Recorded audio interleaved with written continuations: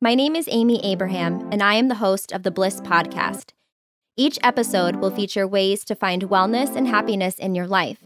We will explore different trends and approaches that support a positive well-being of the whole person, mind, body, and soul. With each interesting topic, I will be interviewing experts within that field, as well as adding my own personal experiences. If you're looking for more happiness in your life, Bliss is the podcast for you.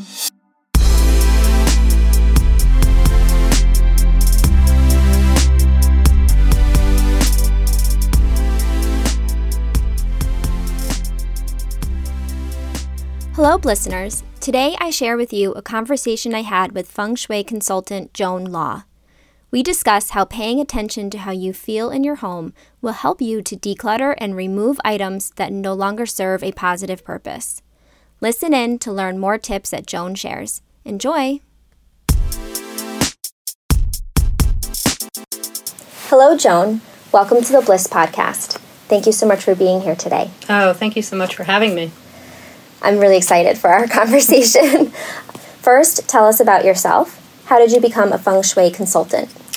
So that's a really long story, but I'll try to shorten it for your podcast.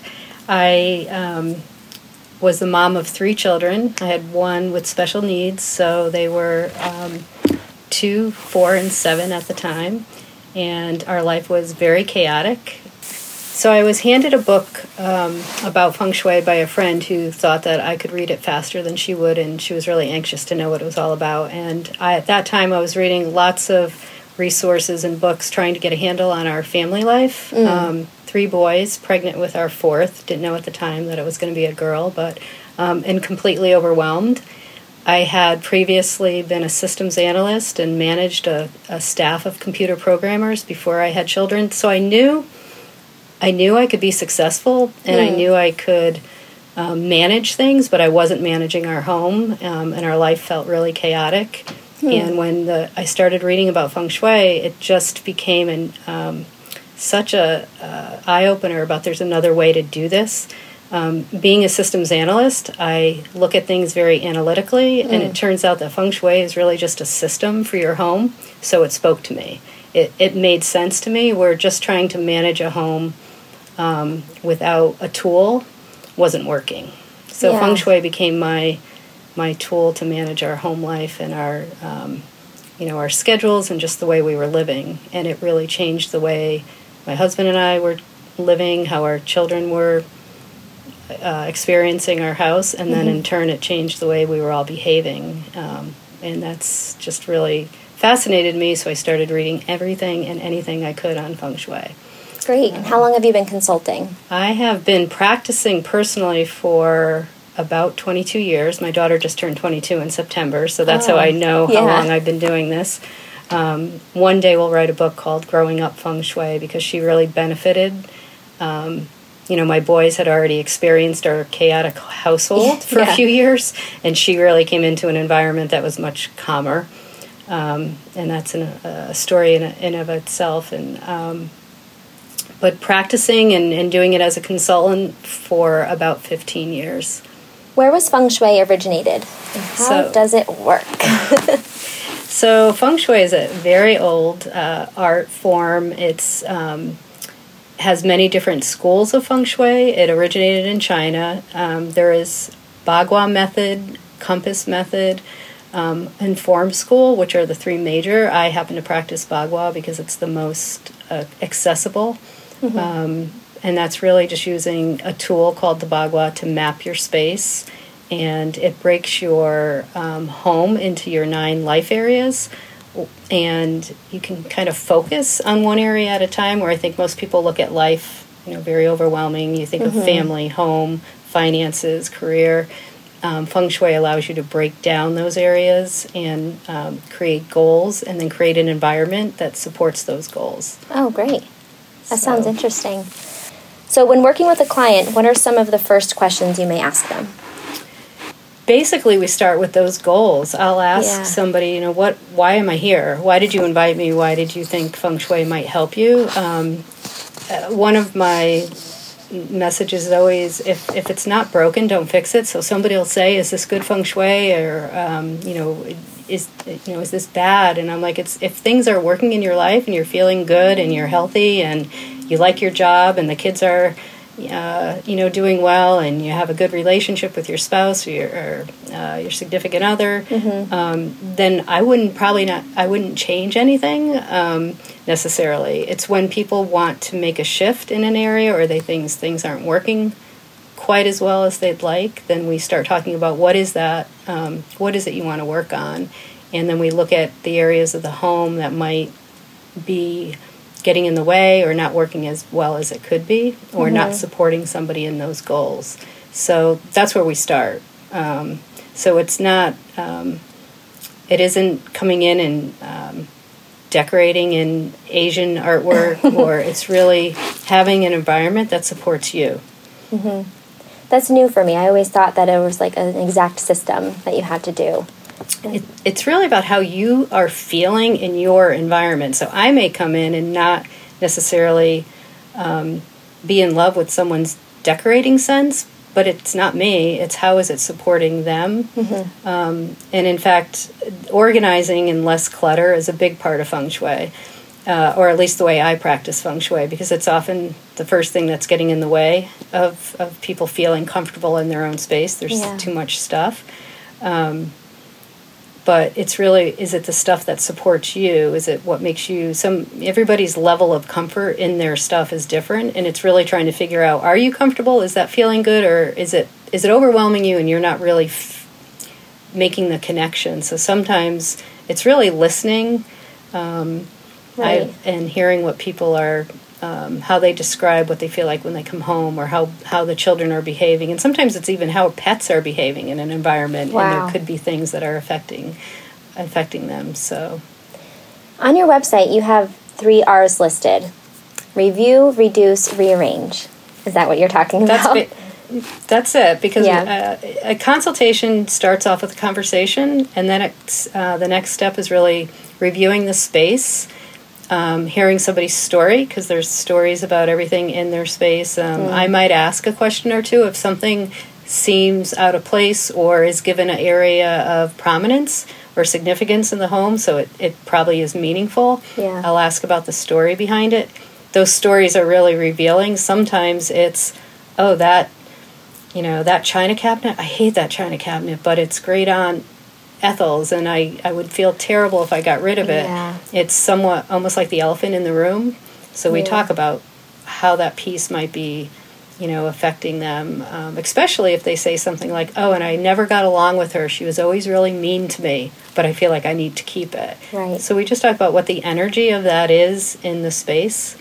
So that's the reviewing. The reducing is most people have more stuff in their space than they need. And oftentimes going in, somebody will say, my house is too small, I'm overwhelmed. And really and I need a bigger house. And it's really, you don't need a bigger house, you need less stuff. Sometimes they're dedicating a lot of space to stuff they never use.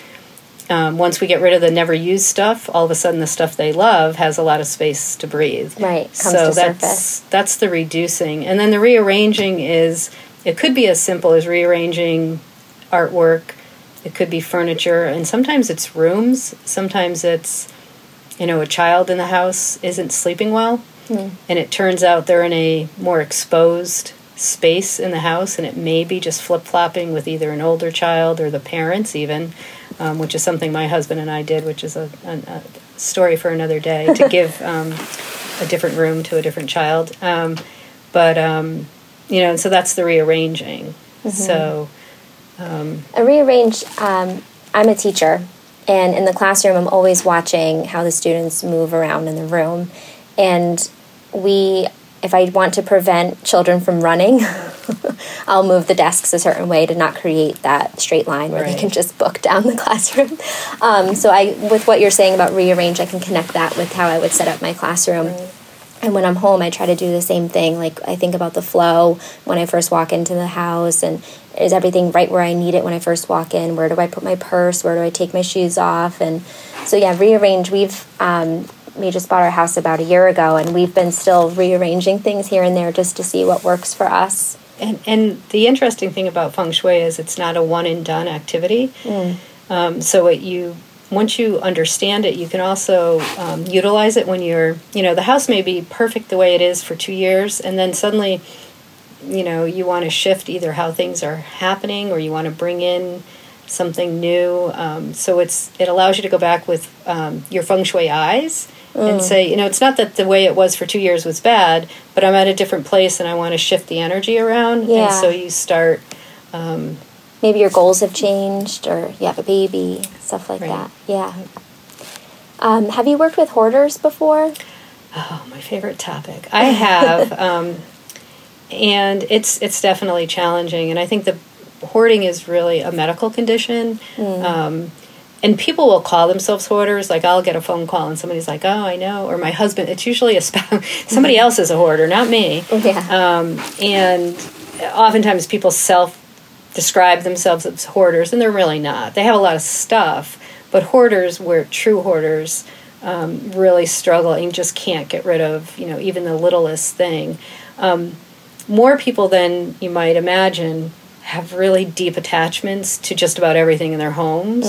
And so I find it's just giving them the opportunity to tell me the story about an item. Sometimes within the same session, at the beginning, they'll pick up something and say, "Oh, I can't get rid of that. That is, someone-so gave it to me, and it just means so much, and I remember," and they tell me the story. We move throughout the home. Somehow we circle back, and by the time we get back, they're like, "Oh, yeah, I don't need that. That can go." So it's... Did they attach to something else, though, while they were walking around? No, I call it like they're building that muscle. Like, the more you kind of really look at the things in your environment and think about it, you become stronger in that ability to release some attachments. It's learning, another saying is, if everything in your home is important, nothing is. Right? Because, nothing takes precedence over it. And I learned, especially working with children who inherit homes from their parents or grandparents, or just have to deal with an estate emptying after the death of, and when somebody had so much stuff, children are often left with, they keep everything because they don't know what was important to their parents. It's like, well, this might have meant a lot to mom, so I better keep it. Yeah. Even when in reality, mom might have been like, "Oh, that was from a tag sale," and there's no meaning behind it. So because we don't have a lot of conversations about our stuff, and then we have a lot of stuff, so sometimes there's generational keeping of everything. Wow. Because you're just not sure, and you don't want to, they're afraid to give something away that might have been important to someone, especially after a death. It just heightens sort of the attachment to things. So, and part of that came from experience of doing, emptying my mother-in-law's home. She had a lot of things that we discovered in her attic that had been from her mother's home. There was no one to say where did that come from? What was the story behind that? And you have to decide whether to keep it or not. How do you decide? What is your advice for keeping something?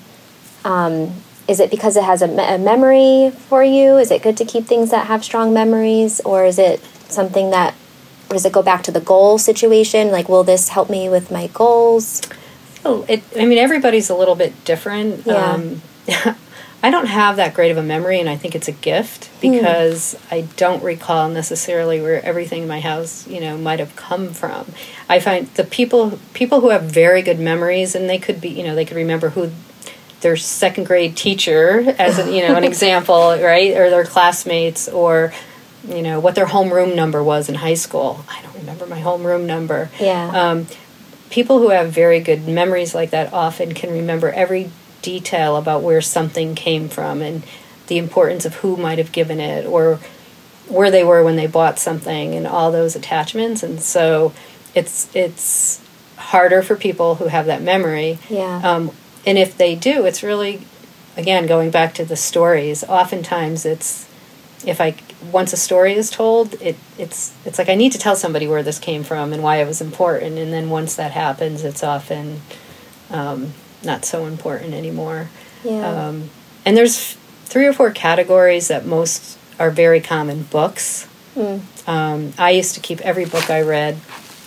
That's That's a small collection. I'm working on it. I had a dream of owning a bookstore at one point. That's how much I love books and how much I love to read, and I love used bookstores and libraries and all of that. But really, through this process, one of the things that I came to learn is that, first of all, books are out there. If there's a book I've given away, I can get it back. I mean, if I, realize, and often they come back to me in a funny way. It's like somebody will be like, they'll give it to me, right? Yeah. So it's the exchange happens. Libraries, obviously, I try to use them more. And just the energy of books. I mean, if you think about it, they're really heavy. Sometimes we keep books. Somebody might go find a book that addresses a problem in their life that they're trying to fix or work on. Yeah. And maybe they overcome that, or they find the solution, but they hang on to the book, just in case. And and part of the letting go of the book is sort of, okay, I've mastered that. I've learned I can let it go. And almost every time you see that book, when you pass it, even though you're not stopping and staring at the title, things catch our eyes. Like, we are being sort of impacted by whatever's in our environment, whether we're consciously stopping and looking at it. So you may just get a glimpse of that, whatever, issue was. Yeah. And it triggers sort of the memory of it, so it's better that's when I say it's better to let it go. I totally get that. I actually just did a book recommendation podcast episode on personal growth books. And one book that really helped me was Jules' memoir or autobiography, Never Broken. And I have it over there on the bookshelf. And you're right, because every time I walk past that book, I think about how I felt before I read the book. Right. Wow. Thank you for that advice. I'm not going to have any books in the house anymore. So what other services do you offer? So the clutter clearing is, part of feng shui, but for some people it's just clutter clearing. That's really what they want to focus on. I think sometimes, I know feng shui is happening when they're doing that, but they really are just want to clutter clear. Traditional feng shui, staging for people who are looking to sell their home, helping... I like to call it, I don't even like the word staging, because when I work with people, I want to create an environment that still allows them to love their home. Sometimes homes get set up almost fake, and then they try to maintain that for showings, and I've seen people give up listings and saying, we're going to take it off the market because it's just too hard to keep it, neat and all those things. And if you can get it working for you, the people who come see it are going to feel that. So... That's a different theory, or different look at it, yeah. Rather than trying to be, this perfect presentation that's cookie cutter. It's hard to maintain. I love I love opportunities when we've staged their home and then they say, I don't want to sell it. Like, oh my gosh, I love my house now. Sometimes they're under contract already, so they can't. But staging is house hunting for people if they're, is the house, have good feng shui. And there is things to look for. And then, and then my husband's an architect, and we do some work together with people who are looking to do an addition. And if questions about that, then we kind of work together on what might be a good recommendation. That might be interesting to talk about. I actually have a question here about, is there a feng shui way to build a home? Right. Everyone wants the open floor plan. Is that something that you would recommend that is feng shui? I think they can be challenging to work with, but there's nothing inherently bad about them necessarily. There's some styles of design that I'd stay away from. Just, I've seen patterns in homes. Certain styles seem to support certain types of behavior. So, can you give us an example? I don't want to get people nervous about their home styles. Oh, I know. Well, when you first walked in, I was like holding my breath. No, but I could see. I'm kind of relating this to my job. If the classroom is really busy or there's a lot of posters and unnecessary things hanging up, sometimes that distracts children. Is that something similar, like with patterns or? Patterns more with floor plans, I would say. Okay. I would say contemporaries tend to be challenging. There's a lot of high ceilings, unusual angles. The more unusual with a lot of angles and maybe odd-shaped rooms can sometimes just support a more chaotic feel, because people tend to do better in some sort of structure, and so when things are, off at a lot of different angles, there's just been patterns of that being less supportive. High ceilings, as great as they look, sometimes people don't feel that grounded. It's almost like too much space. Yeah. And then the history of the home. I always ask on a consultation, do you know anything about are you the first owners, but do you know anything about the previous owners, and any history about the home is helpful. And again, there's patterns sometimes that you'll find that the same thing might have occurred for the previous 4 owners. They all got divorced. And just knowing it. Yeah. The good thing is knowing it is you can work on it. If you don't know it, you can't shift anything. True. Right? So the 4 previous may have lived in a particular way within that house, but once you're aware of that, you can make some changes and maybe counter whatever might have been negative about it. So, right. Now, when you say energy, is it more of like what the furniture is holding, or what you think the furniture has? Like, what kind of energy?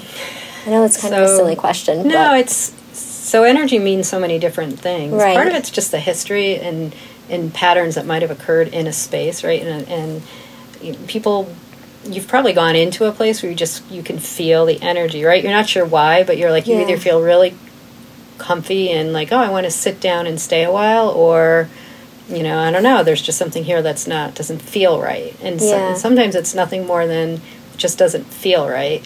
Furnitures and things, especially antiques and ones that have a family history, can carry with them some energy. And I have been able to pick up on that sometimes and say to somebody like, oh, tell me about that piece, because it's feeling out of place, or it draws me to it to want to ask more about it. That's interesting. That's cool. Yeah. So, and then energy is the flow of, people and energy through, just like you said about the children and putting up something so they didn't run. Right. We create those kind of energy flows in our homes. Sometimes somebody will have a piece of furniture placed in a way that they have to make a funny move every time to go around it, right? And you don't think about it, but you could actually be annoyed. So every time I was in a particular home where they had to get up out of bed, and the wife really had to do this kind of funny move where she'd hit her hip on the dresser because it was kind of tight. Too close, yeah. And I said, boy, before she even gets out of bed in the morning and out of her bedroom, you could be irritated, but you don't know that. Unless you're stopping to think about it, you don't even realize that kind of triggers a feeling of being irritated. Yeah. And then that's similar with clutter is that same person could go down to the kitchen and go to get a coffee mug out, and its cabinet's so full that things are falling out of the cabinet, right? So you haven't even had coffee or your morning tea or whatever, and you're already a little annoyed. Feeling negative, yeah. Negative. You go to your closet and you open it up, and you've got the clothes that make you feel great, or the ones that you wish you could fit into, but maybe that was a few pounds ago, or if only, or I spent too much money on those, and they're kind of talking to you. Yeah. Giving you some energy, right? And then you go out to your car and you have to go buy a pile of things you wish you had repaired or taken to the dump or returned or whatever the case may be. But so by the time you sit in your car to leave in the morning, you could potentially already be in a really bad mood, and then you're off like facing everybody else in the world, right? Right. Wow. So, and I always thought with children, how many kids kind of come into school having experienced that in their own homes. Mm-hmm. And so by the time they show up, in the classroom, they're already sort of up here because their morning was, can't find the backpack, or the lunch, the notes aren't there, or the shoes can't be found. And that's what our house was like. Mm. And, that's why I always tell people not to be embarrassed, and that, I can work with them because I've been there. Right. So can you share some success stories? Boy, there's so many, and they're all fun. I mean, a lot of them are just fun, too. It's really getting people to have their aha moments. And this, they're not all success, but they're awareness raising. And, so success being... one of my favorite health story was someone who was just feeling overwhelmed. She had been diagnosed with a gluten sensitivity, fairly severe. A lot of money being spent on supplements and things like that. And the kitchen was fairly small. It was a condo, and just felt stressed by all that. Yeah. And so I was there doing the consultation, but what jumped out at me the most was the piece of art over their kitchen sink was the Wonder Bread girl. Oh my gosh. It was like a 1950s poster, because their style, their design, their decor, their style was like 1950s diner, kitsch kind of, cute. Right. The silver stools, stuff like that. But the Wonder Bread girl, and I think I just went like, wow. Like, well, what about this? Yeah. And so again, like one of those, the first thing that they would see in the morning was the thing that made her sick, right? That she couldn't have, that was causing these health issues, and it was literally staring them in the face. What did they say when you mentioned I think that? we laughed. I think they were like, a slap on the forehead, like, oh my gosh, and how could I not have seen that? And so that one always sticks out in my mind.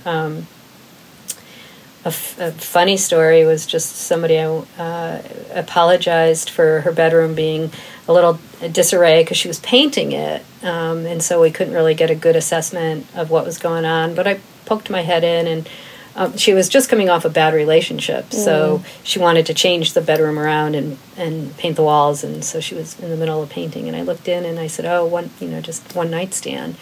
And she goes, no, I knew him for a few months. Oh, gosh. And so, because there's a feng shui, you should have for relationships 2 nightstands, 2 lamp, for balance in the bedroom. And if you want to be in a relationship, to be sure that, that's just a kind of a basic. So if you want to be in a relationship, set it up with, to welcome someone. To welcome someone, to have their own space. But also if you're in a relationship, so that there's equal balance, that you both have somewhere, to put the water on and a lamp to read by. And sometimes disparities in relationships. I've been in ones where the husband, his alarm clock's down on the floor. Oh my gosh. He doesn't even have a side table, and so... but, she just said, no, I knew him for a couple months, and we just laughed because... she goes, oh my gosh, I thought you were asking if it was a one-night stand. Oh gosh. Oh, the poor woman. But we laugh about that now. I call her my one-night stand lady. That's funny. So, as I shared with you when you arrived, Nick and I I want to say we're new homeowners, but it's almost been a year now. But could you give us some advice or some tips to our listeners that, if they wanted to try to do something at their home, they're noticing that they do have the clutter. Do you have some quick tips or where they should start? So I always say start with low-hanging fruit. I had a call this week for a woman who would like me to come down. She has a lot of clothing and very attached to her clothing. She was telling me stories about fabric from China that she made a dress out of, a Halston suit from the 70s that she just wore and everybody loved it. So she definitely loves clothes and it's something she enjoys. But she feels she needs to start decluttering. She was going to downsize in a couple years, she thinks. And I said, well, we wouldn't start with your clothes. Clearly, your clothes, mean a lot. And just the way she was talking about them, I said, so we start with low-hanging fruit. And she goes, oh, like you mean the kitchen. She doesn't care about cooking. She lives on her own. She is out and about a lot. Minimalist in her eating. And she doesn't use her kitchen She doesn't much. use her kitchen much or all her equipment she's had acquired over the years. And I said, we'll probably start in the kitchen, right? So start in an area that isn't, you don't go for something that's hard to work on. For many people it's photos, family mementos, sentimental items you leave for last. It's really,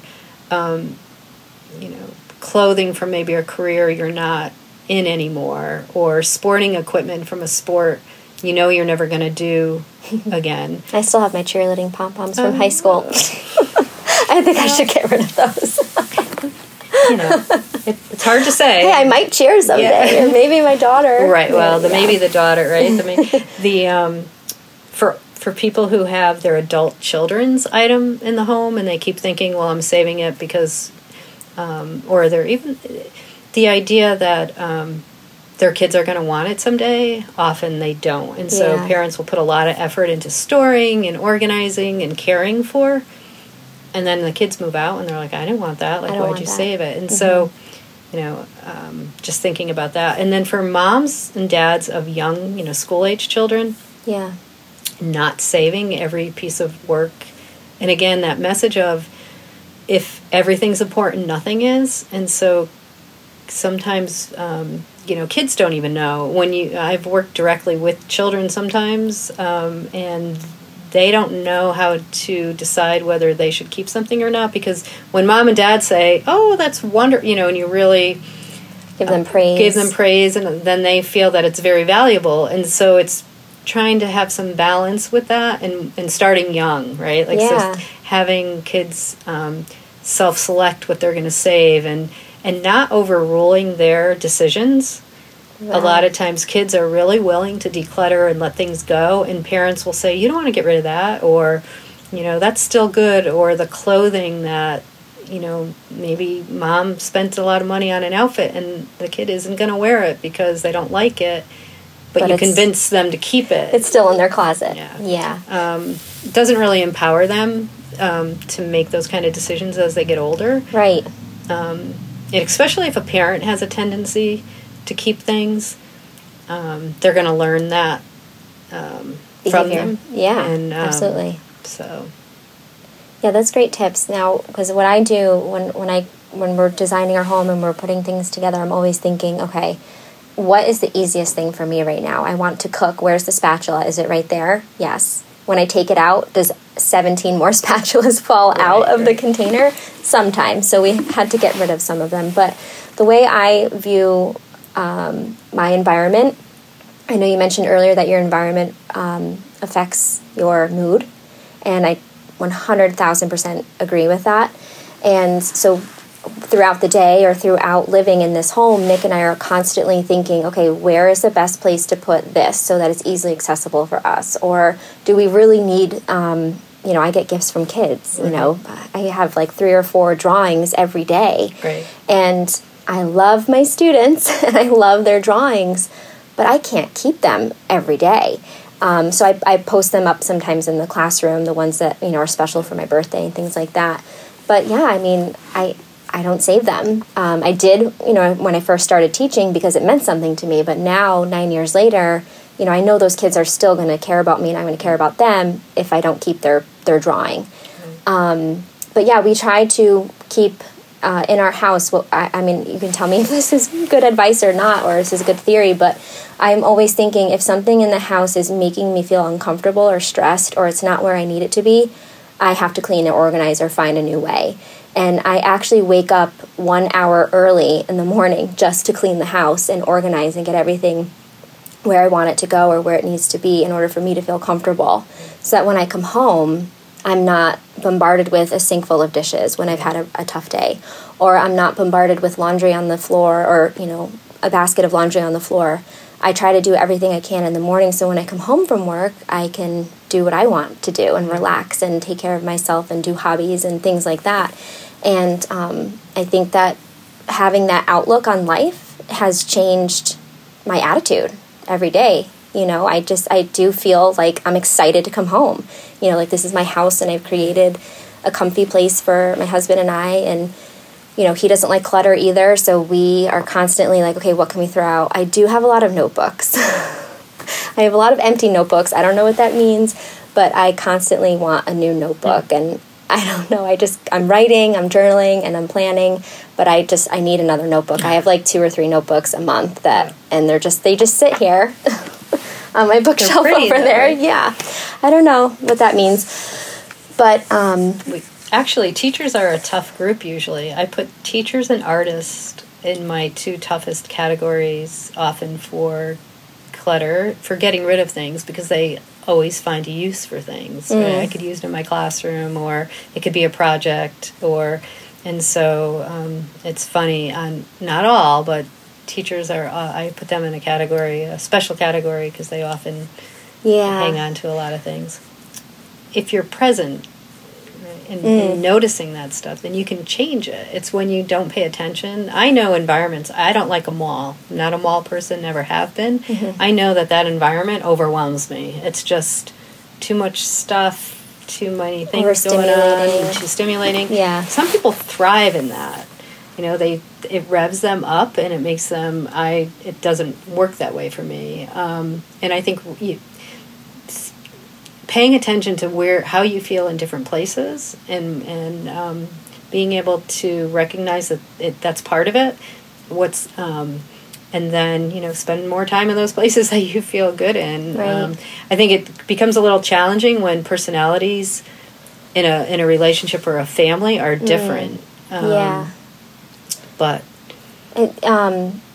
also Nick and I are very similar in that way. I could imagine it might be more challenging if you're married to somebody who just kind of lets things go or doesn't put everything away. Well, and the funny thing is, I wouldn't call myself an organized person, and this allowed me to become more organized. So when people say, oh, you must be so organized, in truth, I'm not, and this helps me. It's like somebody who's done yoga and people say, oh, you're so flexible. But it's because you've done that to become flexible. Right. And this has helped me become organized, but not that I'm an organized person, if that makes sense. Yeah, you weren't always organized. Right. You had to learn it, to learned behavior, which is great for the listeners to understand, too, that this is something that you can learn. And if you take the time and the dedication and be present and ask yourself that question, is my environment serving me towards my goals? This is a process that you can learn. I have here in my notes that, could you just talk about the lemon debate or like 9 lemons or something? Is that connected to feng shui? It is it's definitely, lemons are considered auspicious and a positive sign, right? So it's health, it has health connotations. 9 is a number frequently used in feng shui. And so I call that the cure, right? The visual cue and the cure. So, but the problem with things like that are crystals or water fountains or a lot of the things that have been connected to feng shui. It's I call it the icing on the cake, right? Okay. So you do the decluttering, you do the room usage and maybe the room rearranging, and then maybe you put the bowl on the counter with the 9 lemons. But the idea that I guess somebody might, let me just take a bowl of 9 lemons, put it in the middle of my table, and then I'm feng shuied and all things will be good now, right? Yeah, so that's the reward at the end. Right. That's I like to call it the visual cue, and that's the reminder maybe when you see that lemon there that you've worked to create that environment. It works. What are those positive things that you could put in your space? I like that. The other, I just want for listeners to know, and I put this on my Instagram the other day, but it's feng shui isn't something you do to have a perfect life. It's something you do so that you can have some calm when life isn't perfect. Right? Because I like that. Yeah. It's not magic, and it's not. A cure to all things that ail us, but I think it creates an environment that allows us to be, manage all those things that come at us. Right, more settled, more stable, something you can count on. Right. Yeah, that's great. I like that idea. In 1 or 2 sentences, how does a well-balanced home support a blissful life? So again, I think it's being creating a state of mind that just makes it easier to deal with, whatever comes your way. I know gratitude is a big part of it. As you become more present and I think less distracted by stuff and busyness, it does free up time. I use vision boards too. I know you do some of that, and I think it allows. I have people use feng shui in their vision board to kind of map out what they really want to focus on, and then use their home to kind of create the environment to support that. But I think it's really on just becoming more mindful. And understanding how you feel in the environment and making a decision after that. How can you fix it? Yeah, I think with the vision boards, when you see something on your vision board and it makes you want to achieve that goal, then great. But if you see something on your vision board and it reminds you something negative, then, you're already starting your day in a negative mood or negative, state of mind. In my first episode, I asked myself 7 questions. Before we began, I shared Joan these 7 questions, and she chose to answer, what is your proudest accomplishment? So I have to say that my family and my children are my proudest accomplishment. Raising 4 kids is definitely a challenge. We've made choices, and I think that seeing them now as young adults, they are in their 30s, and our daughter is 22, and we have 3 boys.